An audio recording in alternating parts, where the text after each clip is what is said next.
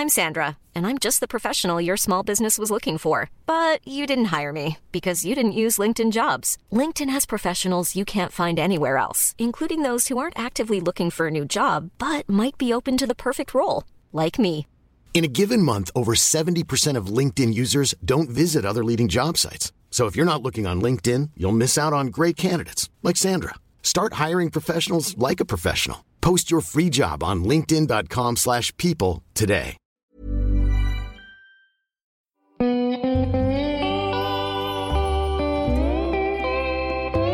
Kesä Lanzarote ja Lauri Saarilehto.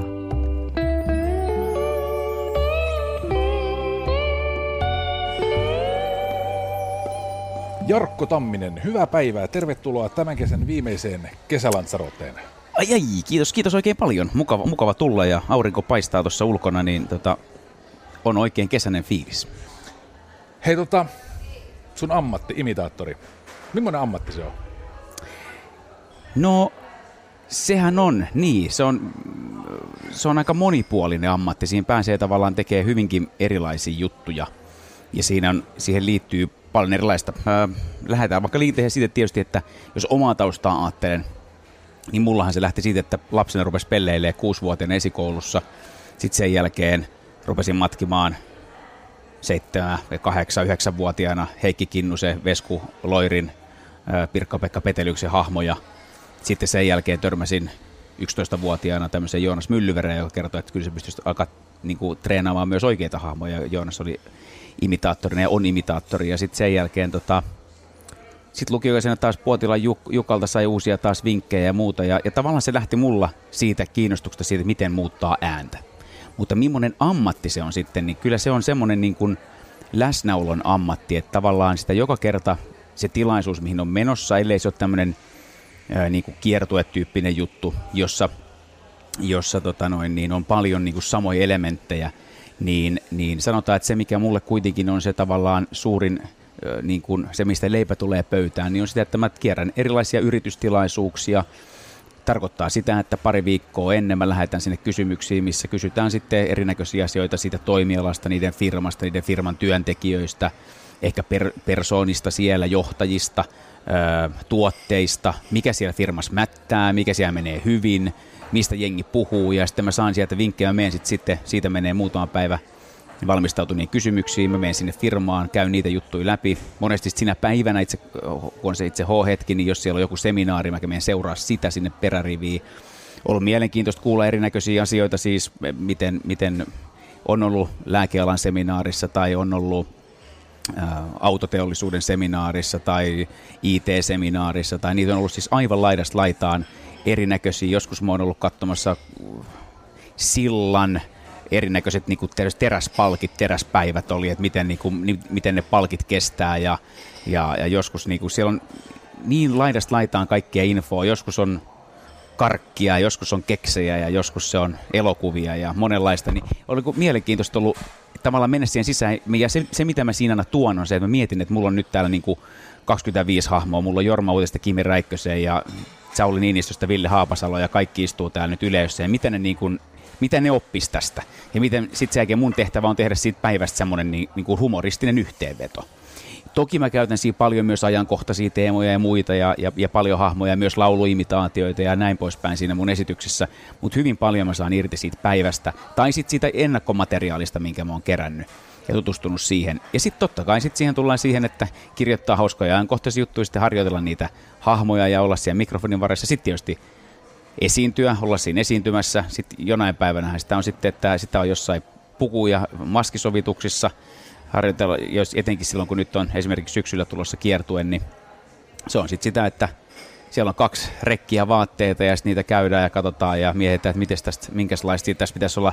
Mulla on aika kiire siihen seuraavaan vaihtoon, että tässä voisi olla joku tarra tai teippi tai joku muu ja siinä menee nopeasti aikaa niissä tai mietitään perukkia ja ruvetaan vääntää sitä ja asettelee sitä päähän ja haetaan taas ilmeitä peilin edessä ja sitten joskus se on sitä myöskin, että tietysti kun äänellä tekee hommia, niin aika monesti sitä pääsee tekemään telkkari- tai radiomainoksiin ääniä tai sitten käy dubbaamassa piirrettyjä tai näin. Ja sitten tietysti tämä laulaminen mulle kaiken kaikkiaan, mitä tässä on tullut niin kuin viime vuosina tehty, ja nyt sitten kesäkuussa valmistuin tuolta Tanskasta Complete Vocal Instituutista niin kuin laulunopettajaksi ja vocal coachiksi, niin sitä niin kuin äänihommaa on tullut tehtyä sitten siinä, että aika semmoista monipuolista se on sinällään, että siinä pääsee tekemään monta, ja sitten tässä nyt on vielä sitten se puoli, että sitten siellä on siellä lavalla, ja miten sä oot siinä hetkessä läsnä, ja millä tavalla sitten reagoit siihen yleisöön, ja aika paljon mulla on sitä, että mä haluan mahdollisimman hyvin valmistautua, vaikka se olisi sitten tämmöinen kiertueen juttu, niin jos mä oon Turussa, niin mulla ei ole ihan samoja juttuja kuin mitä mulla on Tampereella ja mä oon Jyväskylässä tai muista. Kyllä mä aina muokkaan sitä sen paikkakunnan mukaan ja mikä siellä puhuttaa ja mitä ehkä presidentti voisi tokasta jostain ajankohtaisesta aiheesta tai miten tämän asian näkee vaikka Andy McCoy tai näin päin pois. Että tässä tämmöinen niinku pitkä vastaus sun lyhyen kysymykseen. Mahtavan kattava vastaus. Kysyn sama asia, mutta toisesta kulmasta. Sun pään sisällä, miltä tuo ammatti siellä tuntuu? No se tuntuu oikeastaan oikein sillä tavalla hyvältä, että pääsee olemaan monena. Tuossa just kun mä oon nyt pari päivää oikein paljon mä oon laulanut ja on vedetty punkkiin Apulantaan niin kuin aivan pääpunaisena ja sitten sekin on vetänyt klassista laulua ja sitten mä oon tehnyt Kaija K-imitaatioita ja haettu noita naissoundeja ja siinä niin miettii sitä, että minkälaisen määrän niin kuin, ja sitten varjoi sitä, että mikä hahmo minkäkin jälkeen tulee sitä, että tämä on niin kuin Arttu Viskari on tämmöinen hyvin niin kuin paikalla oleva hahmo tai Sanni on tässä kovin paikallaan ja sitten kun Kaija K hiihtelee siellä pistää menemään pitkin poikin lavaa tai Antti Tuisku on kovassa vauhdista ja muussa, niin siitä tulee semmoiset, että siinähän pääsee niin kuin hakemaan myös erinäköistä kehonkieltä ja muuta niihin juttuihin. Sitten taas päivän sisällä yksi semmoinen asia, mikä on niin, moni miettii sitä, miten mä muistan niin paljon niitä asioita siitä päivästä ja muusta, niin mä tavallaan mietin myöskin ne hahmo kerralla, että Martti Ahtisaari tarvitsee muistaa noin ja Juhani Tamminen muistaa noin ja Kimi Räikkönen muistaa noin ja ne menee sellaisiin pieniin niin kuin blokkeihin tavallaan, että yhtäkkiä mä pystynkin muistamaan tosi paljon kaikkia nimiä ja asioita ja muuta, mutta se on myös semmoista, että sen niin kuin tuuppaa täyteen sitä kaikkea kamaa ja sitten sen jälkeen sen kyllä niin kuin tyhjentää nopeasti ja sitten on taas niin kuin valmis ottaa uutta matskua sinne, että hyvin paljon siitä myöskin sen esityksen jälkeen aika nopeastikin unohtaa niitä asioita, mutta toki sieltä aina jotain jää mieleen, mutta helposti voi olla, että siinä on 12 henkilön nimet ja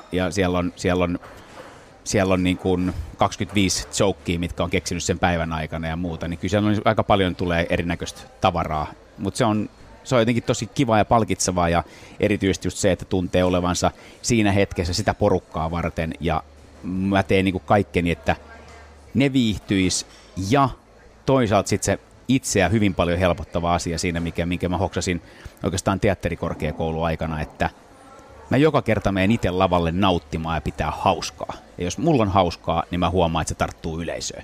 Että mä pidän hauskaa ja mä oon vähän niin kuin silleen, oikeasti mua hykerryttää se, että mä oon tämän päivän aikana keksinyt muuten tämmöisiä juttuja tästä näin. Ja kyllä siellä niin kuin itsekin rupeaa naurattaa, erityisesti rupeaa naurattaa se, että kun ihmiset nauraa, ja tavallaan siinä myöskin siinä tulee semmoinen niin kuin onnistumisen naurahdus, että vitsi, tämä toimi, tämä juttu, että ne hoksasi tämän saman jutun, minkä mäkin tämän päivän aikana, tai ne, niin kuin näitä nauratti se, että mä olin yhdistänyt tämän tämmöiseen juttuun. Sitten tuolla, että kyllä mulla on aina se, että kyllä mua kiinnostaa se, että miten joku puhuu, miten jonkun äänen pystyy muodostamaan. Tänään tein aika paljon myös ACD siitä, niin siinä oli myös semmoinen, että mä olin pitkään sitä funtsinut, ja mä olin onneksi nyt tämän kevään aikana itse asiassa Tanskasta sain tosi hyviä apuja ja tajusin, että ei vitsi, se on näin helppoa ja mä oon niin kuin vaan rääkynyt sitä eri tavalla, että mun täytyy, että pitää olla paljon vähemmän tilaa tuolla suussa ja tehdä siitä semmoinen litteempi ja ottaa semmoinen niin kuin raakunta sinne ja sitten sen jälkeen mä huomasin, että tänään mä tein sen silleen niin kuin puskien oikeasti, että hei, ootas vähän aikaa, mä oon äänimiehen kanssa, että hei, mäpäs teen tälle toisella tavalla, sitten mä laskin pikkuhiljaa sitä semmoista niin kuin painetta siihen semmoiseen niin kuin rääkyvään soundiin ja huomasin, että vitsi, tämähän niin kuin, tämä toimii ja se on niin paljon helpompi tehdä ja se kuulostaa ihan samalta, mutta sitä vaan jotenkin luulee eka, että mun on pakko niin kuin painaa niin älyttömän paljon sitä, että se syttyy ja sitten huomaakin, että tämän pystyy tekemään tosi paljon kevyemmin.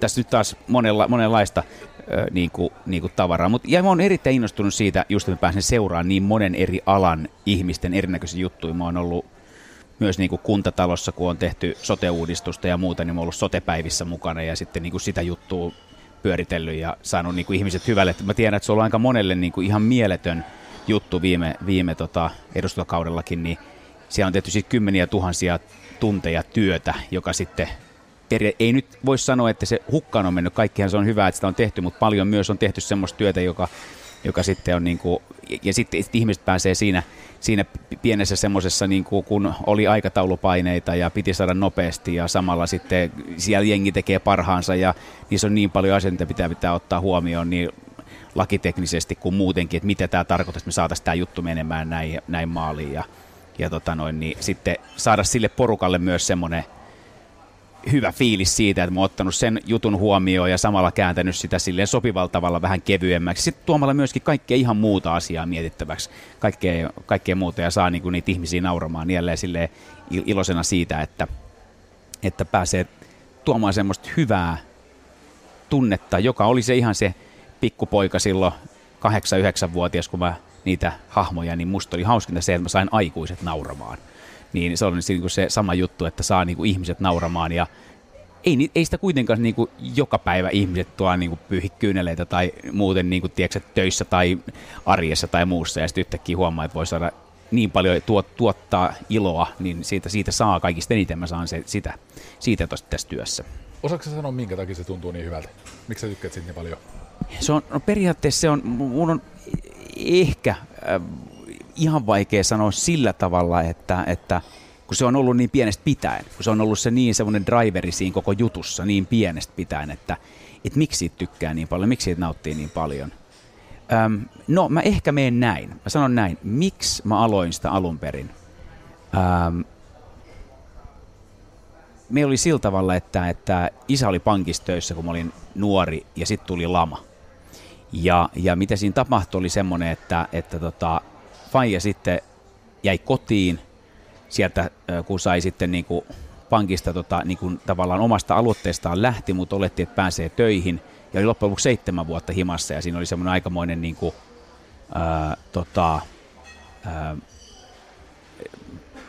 siis se oli tosi niinku, iso masennus tietysti siinä päällä ja sitten niinku semmoinen totaalinen niinku, jotenkin semmoinen, että miten tässä nyt näin kävi, että pitkä pankkiura yli 20 vuotta ja sitten yhtäkkiä näin. Ja äiti teki 3 työtä, meitä oli 3 lasta ja muuta, että pystyi tavallaan niin kuin saamaan kaikki elätettyä ja kaikki velat maksettua ja silloin korot oli ihan mielettömiä mitä verrattuna tähän aikaan. Ja mulla oli tärkeää saada äiti nauramaan, että äidillä oli ilosta, että äidillä oli hauskaa. Ja sitten se oli myös, että mä kuuntelin sen juttuja ja kun se oli opettaja, ja se teki sitten niin omien oppilaittensa kanssa, se oli iltalukiossa, että siellä oli siellä niin kuin aikuisopiskelijoita, kun se teki niiden kanssa erinäköisiä matkoja, risteilyitä ja muuta, niin se aina tuli niiden jälkeen kertomaan, kun siellä oli joku pelleily jotain ja esittänyt tieks jotain. Ja mikä ikinä se oli, ja mä huomasin, niin kuin, että se sai, niin kuin, se kertoi niitä ja sitten, niin kuin, että kuinka hänellä oli niin hauska matka, kun oppilaat oli tehnyt jotain esityksiä ja muita. Ja jollain tavalla, ehkä siellä on ihan siellä niin kuin syvällä sitten kuitenkin se, että kun sai sen äidin nauramaan silloin nuorena ja se tuntui niin hyvältä, niin sitten se tavallaan on jotain semmoista, mikä on siellä jossain syvällä pohjalla, että missä se on. Ja tietenkin totta kai täytyyhän sitä ajatella niin, että tämä on myös ammatti ja että tietysti siinä on niin kuin semmoinen ilo, että mä voin tehdä tämmöistä työtä, mistä tulee iloa ja sitten siitä vielä maksetaankin. Eli että niin se on semmoinen iso niin kuin ilonaihe siinä. Ja sitä kautta tietysti sitä kokee iloa, että pystyy niin kuin oman perheensä elättämään sillä, mitä tekee, niin onhan sekin sellainen niin kuin yhdenlainen ilo siinä olemassa siinä jutussa, mutta varmaan se pohjimmiltaan lähtee jostain tuommoisesta fiiliksestä se, että miksi se tuntuu niin hyvältä. Kun sä nyt oot lavalla, niin tunnistat sä minkälaisena juonteena sitä samaa tunnetta, mikä syntyi silloin, kun sä sait sun äidin nauramaan? Kyllä mä näin sanoisin, joo. Onko se turvallisuuden tunne tai joku tommonen? Joo, kyllä se on sellainen monella tapaa niin kuin hyvä olo. Siinä totta kai niin kuin tuntee itsensä hyväksytyksi. Toisaalta siinä myöskin niin kuin tuntee, että on kaikki katsoo mua, eikö niin? Lapsi hakee aina sitä huomioon. Niin varmaan niin kuin sillä tavalla Ja sitten myöskin se hyvä olo siitä, että tämä tuottaa niinku hyvää fiilistä. Että täällä on niinku, mä oon saanut tähän mökkiin hyvän tunnelman, että mikä tahansa se niinku äänimiehet käyttää mökkisana, niin musta se on niinku hauskaa, että on se sitten niinku mikä tahansa niinku tiedätkö, konserttisali tai muu, niin tässä mökissä on hyvä fiilis. Niin, siinä on joku semmoinen kiva tunne, että siinä on monenlaista niinku semmoista hyvää fiilistä siinä jutussa. Että en mä nyt tietenkään siellä niin kuin äitiäni ajattele lavaa siinä, mutta onko se saman tyyppiä, niin kyllä joo, että niin ilman muuta. Ja kyllähän sillä tavalla niin kuin tuntuu mukavalta, että onnistuu siinä, mitä tekee.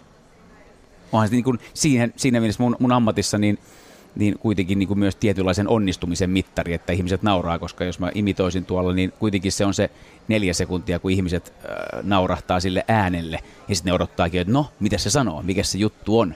Niin sitten se on niin kuin aika nopeasti kyllä siitä myös siitä sisällöstä, onko mä keksinyt siihen jonkun hyvän koukun, tai ollaanko me porukassa suunniteltu joku hyvä koukku tähän juttuun, ja saatu se niin, saatu se toimimaan niin, että tämä on hyvä homma. Mietin nyt vielä toi muista jotenkin tosi mielenkiintoinen, toi hyvä olon tunne, mikä siellä lavaa tulee, kun mä nyt mietin niinku, katsotaan saankohan mä tätä mitenkään konkretisoitua sanoiksi, mutta kun sitä jotenkin miettii mitä sanoit tuosta niinku onnistumisen tunteesta ja siitä, että onnistuu siinä, mitä yrittää. Niin siihen liittyy jollain tavoin sellainen niin äkkiä mutkat suoriksi vedettynä ajateltuna, siihen liittyy sellainen tietynlainen niin voima, jollain tavalla ehkä jopa vähän vaikutusvalta, että pystyy vaikuttamaan niihin ihmisiin, päättämään tavallaan niiden mielentilan omalta osaltaan. Mutta sitten samaan aikaan tämä,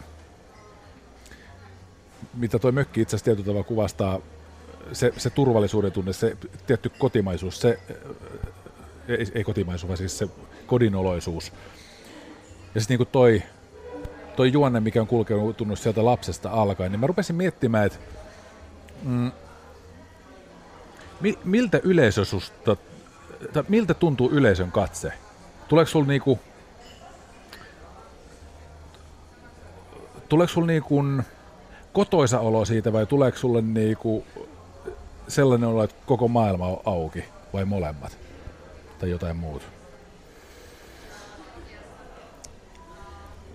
No kyllä niin kuin yleisön katse tietysti tuntuu hyvältä. Siinä on aina se, että on se tavallaan myös äärimmäisen jännittävää lähteä katsoa niitä ihan suoraan silmiin niin kuin heti. Ja kyllähän sitä yleensä tekee niin, että siinä alkuesityksessä monesti niin tavallaan pitää sen katseen vähän siellä pidemmällä. Eli se on niin kuin 5. 6. rivillä, jolloin sä et ihan niin kuin erota vielä tarkkaan niin kuin kasvoja ja muita. Ja sitten huomaa, että heti kun siinä on sen tilanteen päällä, niin sitä niin kuin helpommin katseen ikään kuin laskee siihen tokalle riville ja näkee niin kuin todella ne ihan lähimpänä olevat tyypit ja lähimpänä olevat katsojat. Että kyllä sen niin kuin heti huomaa, mutta kyllähän se katse siis siihen on kuitenkin tottunut. Ja on myös tottunut siihen, että kyllä siellä joukossa aina on se 1-2, jotka sitten syystä tai toisesta niin on vähän niin kuin tiukkailmeisempi siellä yleisössä. On joko kriittinen tai voi olla, että nyt vaimo on vienyt tämmöiseen juttuun ja tämä ei ollut nyt ihan sitä mistä itse nauttii tai sitä ei tiedä, mikä siellä taustalla voi olla. Että jollakin voi olla niin, ettei vaan kuulolaite toiminut niin hyvin, ettei saanut vaan selvää, joutu pinnistelemään, että sattuu olemaan noistakin saleista, niin voi olla, että joku kohta on semmoinen, että siihen se äänentoisto sitten jostain syystä niin puuroutuu tai muuta. Että ainahan siellä niin parhaat kaverit on niitä tekemässä niitä äänentoistojuttuja, mutta koska ei tiedä ja sitä itsekin miettii, että miten toi yksi tyyppi tuossa nyt ei lähtenyt mukaan ja yleensä sillä kyllähän sillä aina joku selitys on. Ja kyllähän ne jää sitten mieleen myöskin, että jos siellä on joku sellainen tuimakatse, niin sitten siihen vähän niin kuin palaa, että hetki, että onko se tullut nyt mukaan. Ja sitten kokee se äärimmäisen hyvän tunteen siitä, että jos huomaa, että tässä on 20 minuuttia esitystä mennyt ja sitten mä kuulen sen naurahduksen, että kääntyy katsoa, että jummiammi, se oli just se tyyppi, joka katsotaan, että no niin, nyt sekin on mukana, että no niin, että tulihan se sieltä, että sekin on hauskaa, että niin. Sitten on mielenkiintoista nähdä myös niitä, jotka pistää aina silmät kiinni tälleen, kun mä aloitan jonkun hahmon ja sitten niinku jokonen sille pikkasen tälleen tai sitten nyökkää ja sitten vasta niinku jää niinku seuraa sitä juttua. Että se on hauskaa, että meillä jokaisella on erilaiset tavat. Tai mahtava Tampere-talo Tampereella, niin se on niinku hauskaa, että kun sitä on mieletöntä katsoa niitä pariskuntia, kun siellä on tapana tälleen tökätä niin kuin tuolla kyynärpäällä kylkeä. No, onko se, nyt oli hyvä, tiedätkö, näin. Niin se on mahtava, kun ne tökkii toisiaan. Se on mainio, kun näkee niitä 10 tökkiä. Se ei missään muussa kuin siellä. Musta se on mahtava, niin kuin Tampereella tavat, ei tule se sellainen nauru tai niin kuin taputus, vaan tulee se, että vierustoveria tökkii kylkeä. Että no niin, nyt oli hyvä. Niin mutta siinäkin huomaa, että ne on tulleet tavallaan, niin kuin, se on niin kuin yhteinen kokemus niille tulla katsoa tämä esitys ja sitten silleen, nyt osuu. Ne on niin kuin hauskoja semmoisia, että eri paikkakunnilla myöskin, tai jos jollain paikkakunnilla pitää antaa esimerkiksi niinku pikkasen sille punchlineille, niin sanotaan se 1 sekunti lisää, niin sitten tietää, että nyt ne on niinku mukana. Et se on hauskaa, että se pitää rytmittää vähän eri tavalla se juttu. Vähän myöskin siitä, että missä päin Suomea on. Et se on aika kiva. Ja sitten se myös testaaminen, että missä vaiheessa nyt mä oonkin vähän liian nopea. Ja totta kai se myöskin johtuu tilasta. Myös niinku, että onko se iso tila vai hyvin intiimi tila, paljonko porukkaa on. 1000 ihmistä reagoi aika paljon hitaammin kuin se, että on niinku vaikka 3-40 ihmistä sille intiimissä tilassa, niin silloin pystyy pitämään selkeästi nopeamman tempon ja näin päin pois, ja silloin sitä on niinku kaikkien niinku lähellä ja näin. Aika jännä, että niinku tämä Tampere-juttu, mitä sanoit, että se tapahtuu nimenomaan Tampereen. Onko ne kuinka tarkkarajaisia? Tietenkin nyt itseä kiinnostaa raumalaisen, kun Pori on siinä 50 kilometrin päässä, ja halutaan olla tyystin erilaisia. Niin onko niinku tavallaan, voiko niissä olla tosi rajojakin eroja, niin maantieteellisesti tosi pieniä? On, joo, on kyllä. Se on hauskaa. Se on todella hauska huomata, että miten se menee.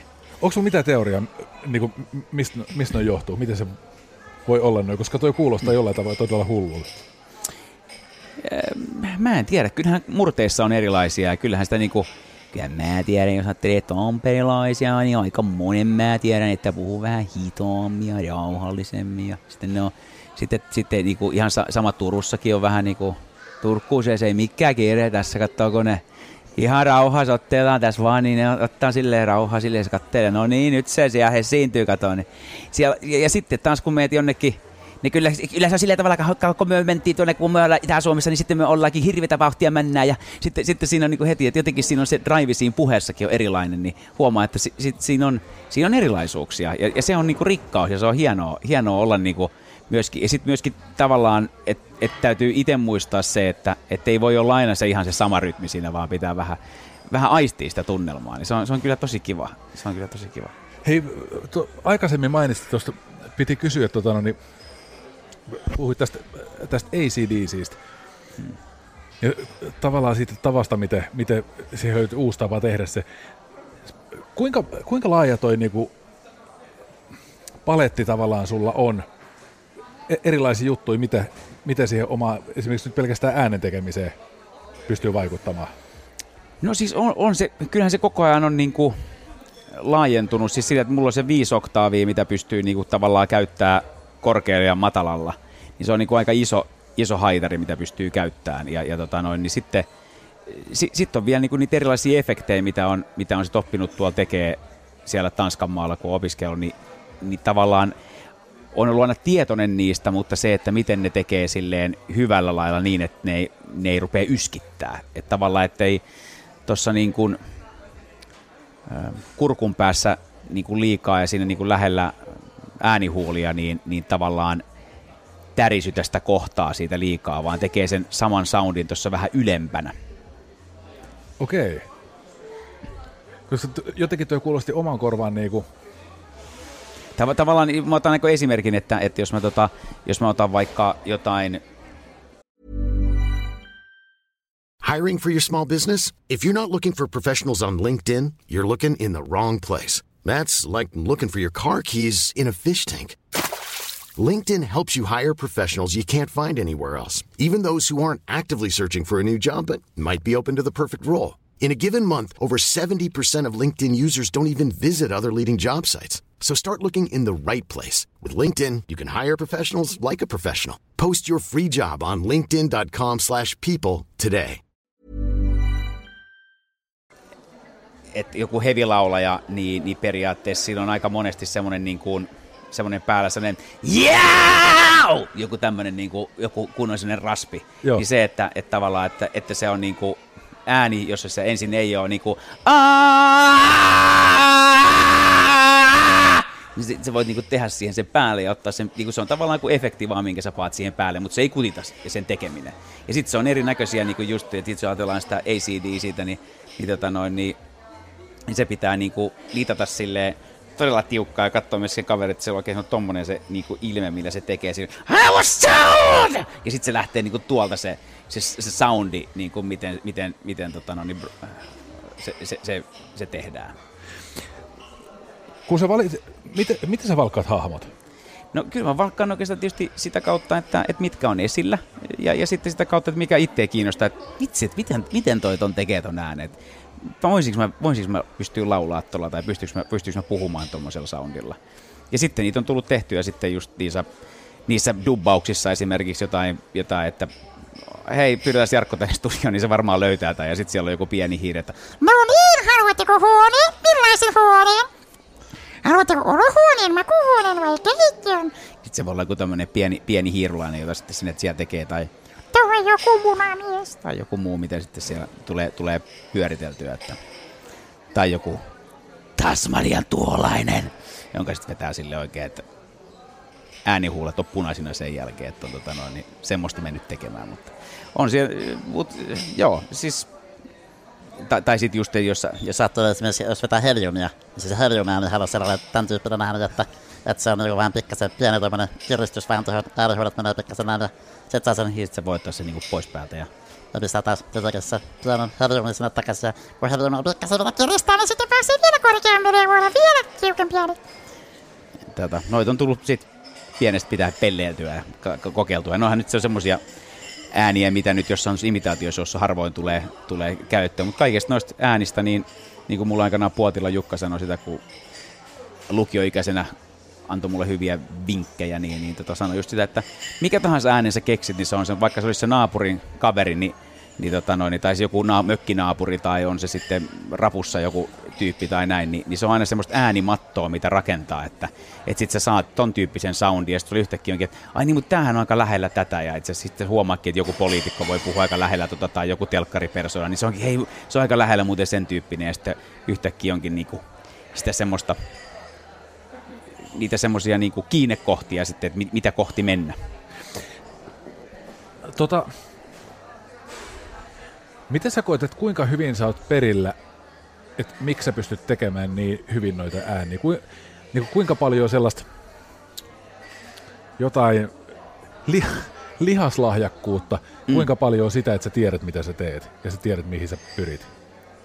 On siis, no joo, sanoisin näin, mä vertaisin imitaatiota aika paljon kuin soittamiseen, että mä oon soittanut pienellä viulua ja tavallaan näin, että varmaan jos mä olisin niinku viulistina ajatellut uraa, niin vaikka mä olisin, sanotaan, mä olisin ihan älyttömästi treenannut, niin mä veikkaan, että mä olisin päässyt johonkin ehkä kamariorkesteriin, mutta en varmasti olisi niinku kaupunginorkesteriin päässyt.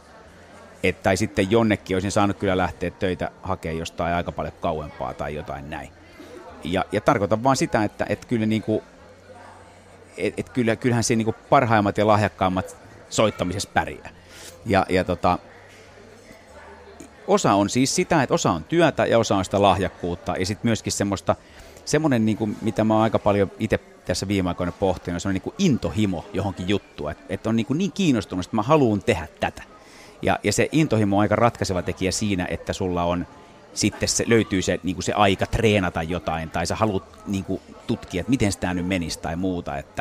Että multa ei löytynyt sitä intohimoa siihen viulunsoittoon, mutta se löytyi siihen imitaatioon. Ja nyt kun sä kysyit, että kuinka paljon mulla on, niin kyllä se on vähän niin kuin, että se riippuu tietysti, että ensinhän mun pitää korvalla kuulla se soundi, että miten se on, ja sitten mun pitää pystyä korvalla erittelemään se, että miten toi tyyppi nyt, niin kuin, miten silloin niin kuin Kitalaki ja miten sillä on, niinku, onko sillä joku kurkussa joku juttu tai onko joku tämä on vanha juttu, minkä mä silloin, nyt kun mä Joonas Myllyväriä mainitsin, silloin aikanaan oli Niilo Tarvajärvi-niminen TV- ja radiopersona, ja muistan, kun sitä niinku, hän silloin niinku opetti just sitä, että kuunnellaan erinäköisiä juttuja, niin siinä on yksi hyvä niinku persona, mitä sä voit miettiä, että okei, että Tarvajärven äänessä, niin sillä on selkeästi niinku, sillä on kurkkuääntä, eli vähän tavallaan niinku ääni, mikä mulla olisi algiilla, ja sit se on kuitenkin vanhempi mies, niin siinä tulee myös korkolisäksi tulee vähän rintasointia.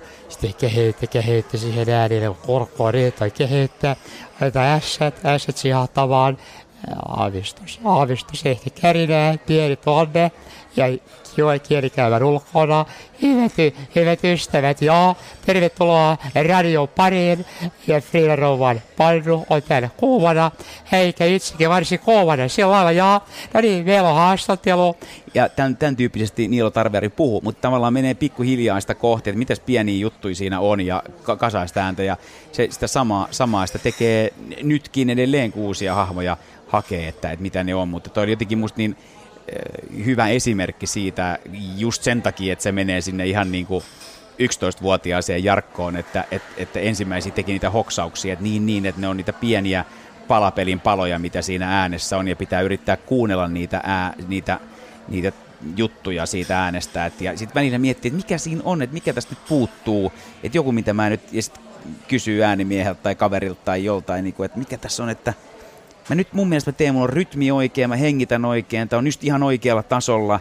Mikä tässä on, että iso käheys, onko se ehkä joku, että onko siinä vähän niin kuin enemmän jotain nenää tai jotain, vai onko siinä vähän enemmän sitä just se rintaa, vai onko se niin kuin, että mennäänkö, no joo, sykkivä, sytyttävä, maukas ja mehevättynyt. Ei huono. Jaha, no niin, jaha. Ja onko se mikä tahansa, onko se sitten mikä se on se, mikä tästä puuttuu ja mitä tästä pitäisi olla lisää tai mitä on pitäisi ottaa pois. Ja yleensä se juttu on vaan se, että ei malta pysyä sen hahmon oikeassa luontaisessa rytmissä, vaan lähtee puhua liian nopeasti. Ja se on se yleensä se isoin virhe, minkä tekee, kun ottaa repertuaarin uuden hahmon. Ja sitten kun se on kuitenkin uusi hahmo ja yleisölle, kun se ei ole tuttu, sitten kun huomaa, että on puhunut sen 20 sekuntia ja ihmiset ei ole ihan messissä.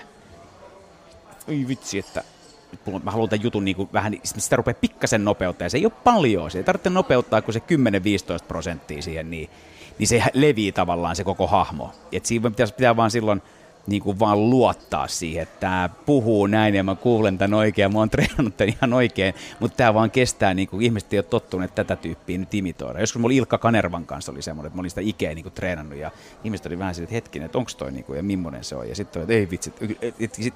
Ja sitten tässä huomasi, että sitten taas niin sit kun Ilkka oli enemmän telkkarissa, niin sitten ihmiset nappasivat sen paljon nopeammin. Sitten se oli ihan samalla viivalla kuin muutkin hahmot, mutta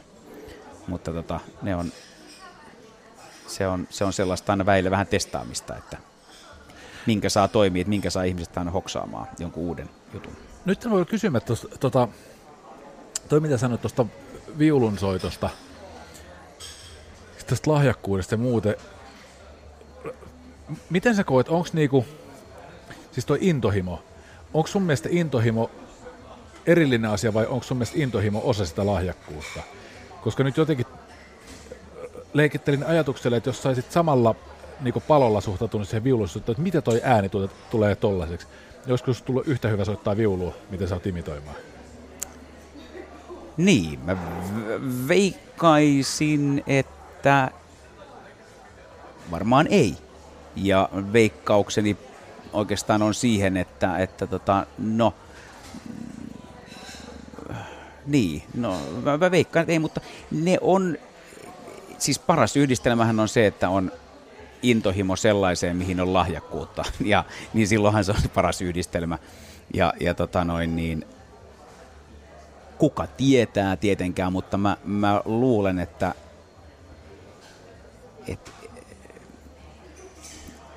ehkä sitten voidaan miettiä näin, että viulussa myös on aika paljon kovempi se keskeinen kilpailu kuin siinä imitaatiossa tietyllä tavalla. Tai toista, olisiko siinä ollut sitten se, että kun se kilpailu on sillä tavalla niin kuin kovempi, että sit se olisi taas piiskannut mua taas niin kuin treenaan vielä lisää ja tekee vielä lisää. Että vaikea sanoa. Koska en mä sitä kilpailua ole tarvinnut tähän imitaatiohommaankaan, että mä oon niin kuin koko ajan halunnut oppia lisää ja halunnut tehdä vaan enemmän, että onhan siinä semmoista, niin,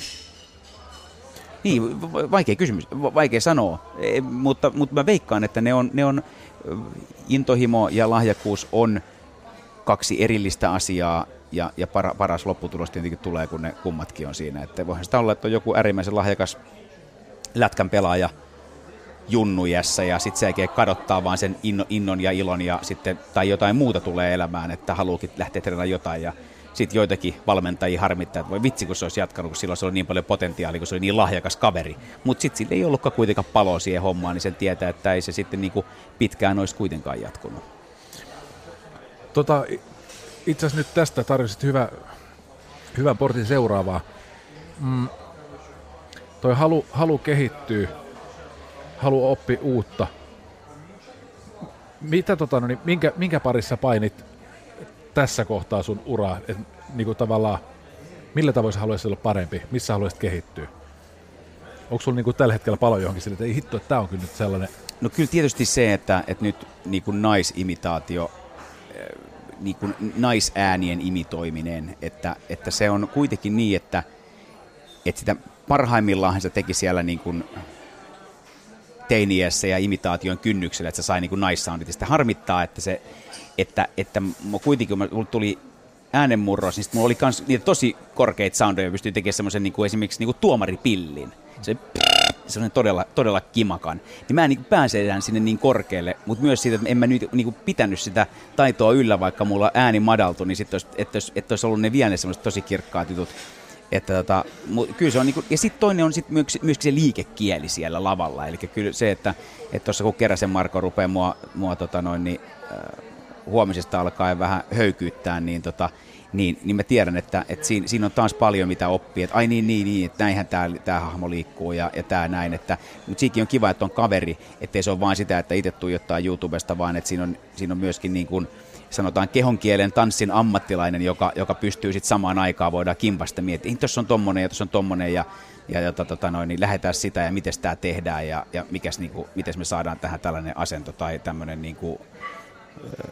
tämmöinen ryhti tälle hahmolle tai niin, ryhtihän tässä on tämä pääasia, että sillähän tämän tekee tämän jutun ja tässä vähän matalampana ja tässä tuossa se tekee tämmöisiä potkuja tai tässä että silloin tämmöistä koreografiaa, että otetaan toi koreografiapätkä ja otetaan se tähän meidän kokonaisuuteen mukaan, että se on selkeästi tunnistettava, että noin Cheek tekee aina tai noin Antti Tuisku tekee aina tai Cheek teki aina, niin se karvan pitäisi sanoa. Mutta siis mikä tahansa se hahmo sitten on, niin sieltä löytyy niitä semmoisia, tai Michael Monroe, että se vetää niinku, silloin toi potku tollanen ja silloin tapa kävellä tollanen ja näin päin pois. Niin kyllä se varmaan siitä fysiikasta ja niistä semmoista niinku korkeista soundeista, niin niissä on semmoinen hyvä työsarka, että se niinku kiinnostaa myös se, että miten niitä saa, ikään kuin pääsee siitä semmoisesta miehisestä rintasoinnista ja niistä että pääsee niistä vähän eroon, niin se on ollut tosi kiva sitä treenata, koska sitten siellä olisi paljon myöskin niin kuin sit taas uutta ammennettavaa, niin kansainvälisiä ääniä kuin sitten toisaalta myöskin sellaisia niin kuin nuoria poliitikkoja ja muita naispuolisia poliitikkoja, jotka on paljon nyt esillä ja muuta, että jos pääsi myöskin siihen maailmaan, koska sitä on tullut tehtyä sen verran paljon vähemmän kuitenkin. Kysyisipä tämmöisen. Tuossa meidän naapuripöydässä puhutaan vierasta kieltä. Joo. Nyt sä oot kuullut ton verran. Mihin sä oot kiinnittänyt huomioon? Mä en ole siihen kiinnittänyt huomiota yhtään. Mitä siellä on? Mun pitää ottaa vähän luureja pois, mä kuuntelen vähän. Noin ne puhuu.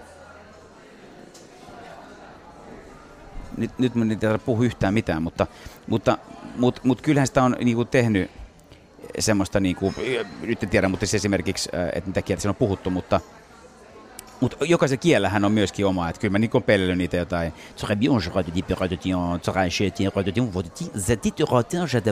Eikä tuossa ole mitään jälkeen, mutta se on niin sinne päin, mitä Ranskassa menee. Tai niin.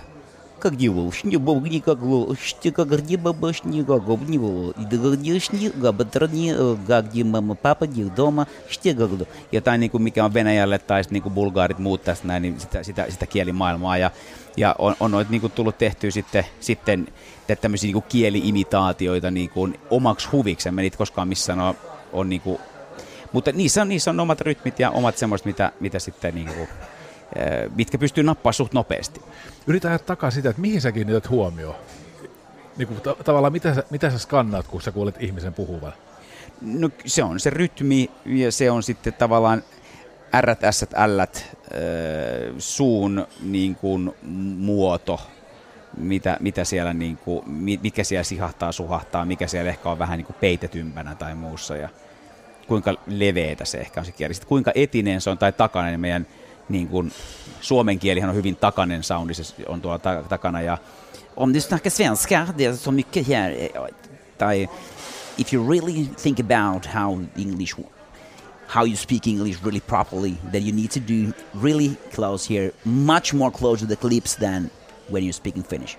Niin se on niin kuin paljon enemmän tuossa niin kuin edessä ja sitten taas heti suomen kieli on tuolla takainen soundi, että ne on niitä tavallaan sitä etisyyttä takaisuutta, niin se on semmoinen yksi iso juttu sitten, kun puhutaan kielestä. Ja se on myös semmoinen homma, että jos puhutaan, että kun tekee puheimitaatioita, niin totta kai kun mä teen suurin osa on suomenkielisiä puheimitaatioita, niin ne on aika takaisia soundeja. Heti kun sitten laulajat kuitenkin Suomessa, jotta ne on hyvin artikuloi kaikki sanat ja näin poispäin, niin sehän on hyvin etisiä kuitenkin. Se tapahtuu se artikulaatio paljon enemmän edessä. Ja se onkin niin kuin, tavallaan puhe- ja lauluimitaatio se suurin ero, että pitää niin kuin, saada se artikulaatio niin tuohon eteen sitten, että niin kuin, on se sitten kyseessä kuka tahansa laulaja, vaikka onkin suomalainen, mutta se ääntyy paljon enemmän tuossa etisemmin, koska artikuloidaan niin paljon selkeämmin sanoja. Palaan vielä tuohon, kun sanoit se tuossa alkuvaiheessa siitä, että miten voit muistaa niin paljon noita asioita ja hahmoja.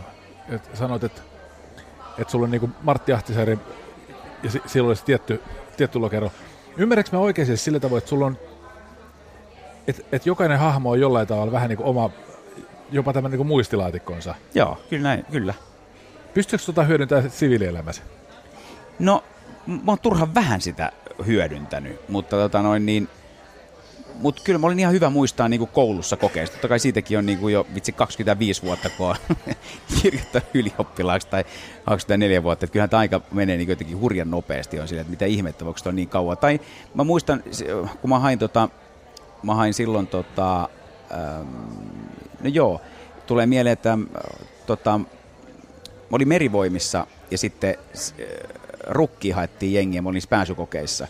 Ja siellä oli muun muassa tämmöinen näin, että samaan aikaan luureihin tulee erilaisia käskyjä, samaan aikaan pitää seurata, mitä tapahtuu tuolla screenillä, ja sitten samaan aikaan pystyy lukemaan paperia ja tekee niin kuin erinäköisesti. Sitten piti pystyä tietysti, että pyydettiin, että ympyröissä ja se siitä omalta paperilta, samaan aikaan sä näet siellä erinäköisesti, mitä tehdä erinäköisesti. Oli niin kuin monenlaista juttua, mitä oli niin kuin simultaanisesti piti tehdä.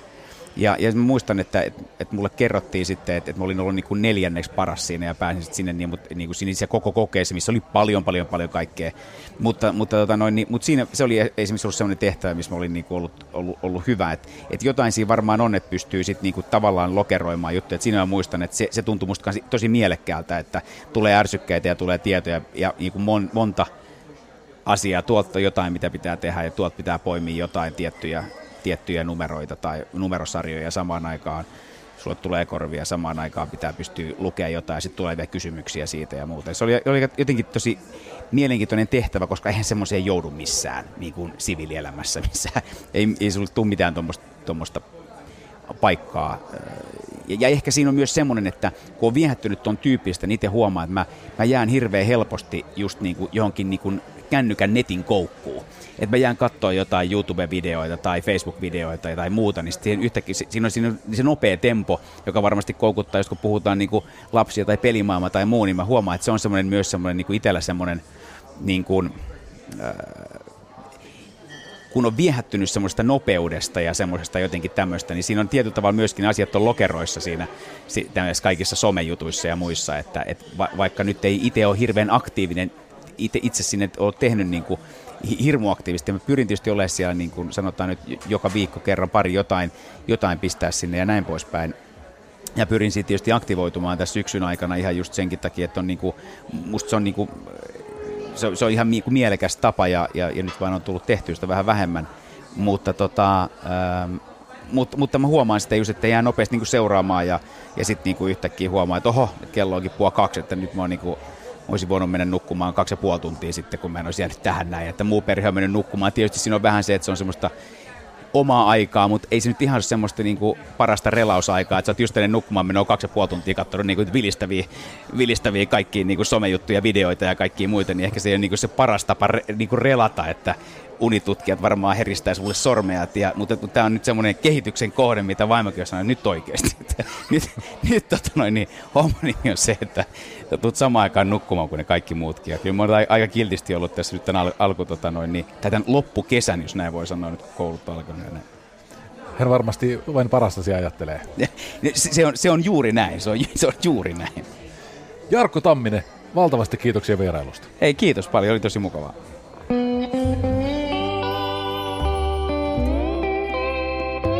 Kesä Lanzarote ja Lauri Saarilehto.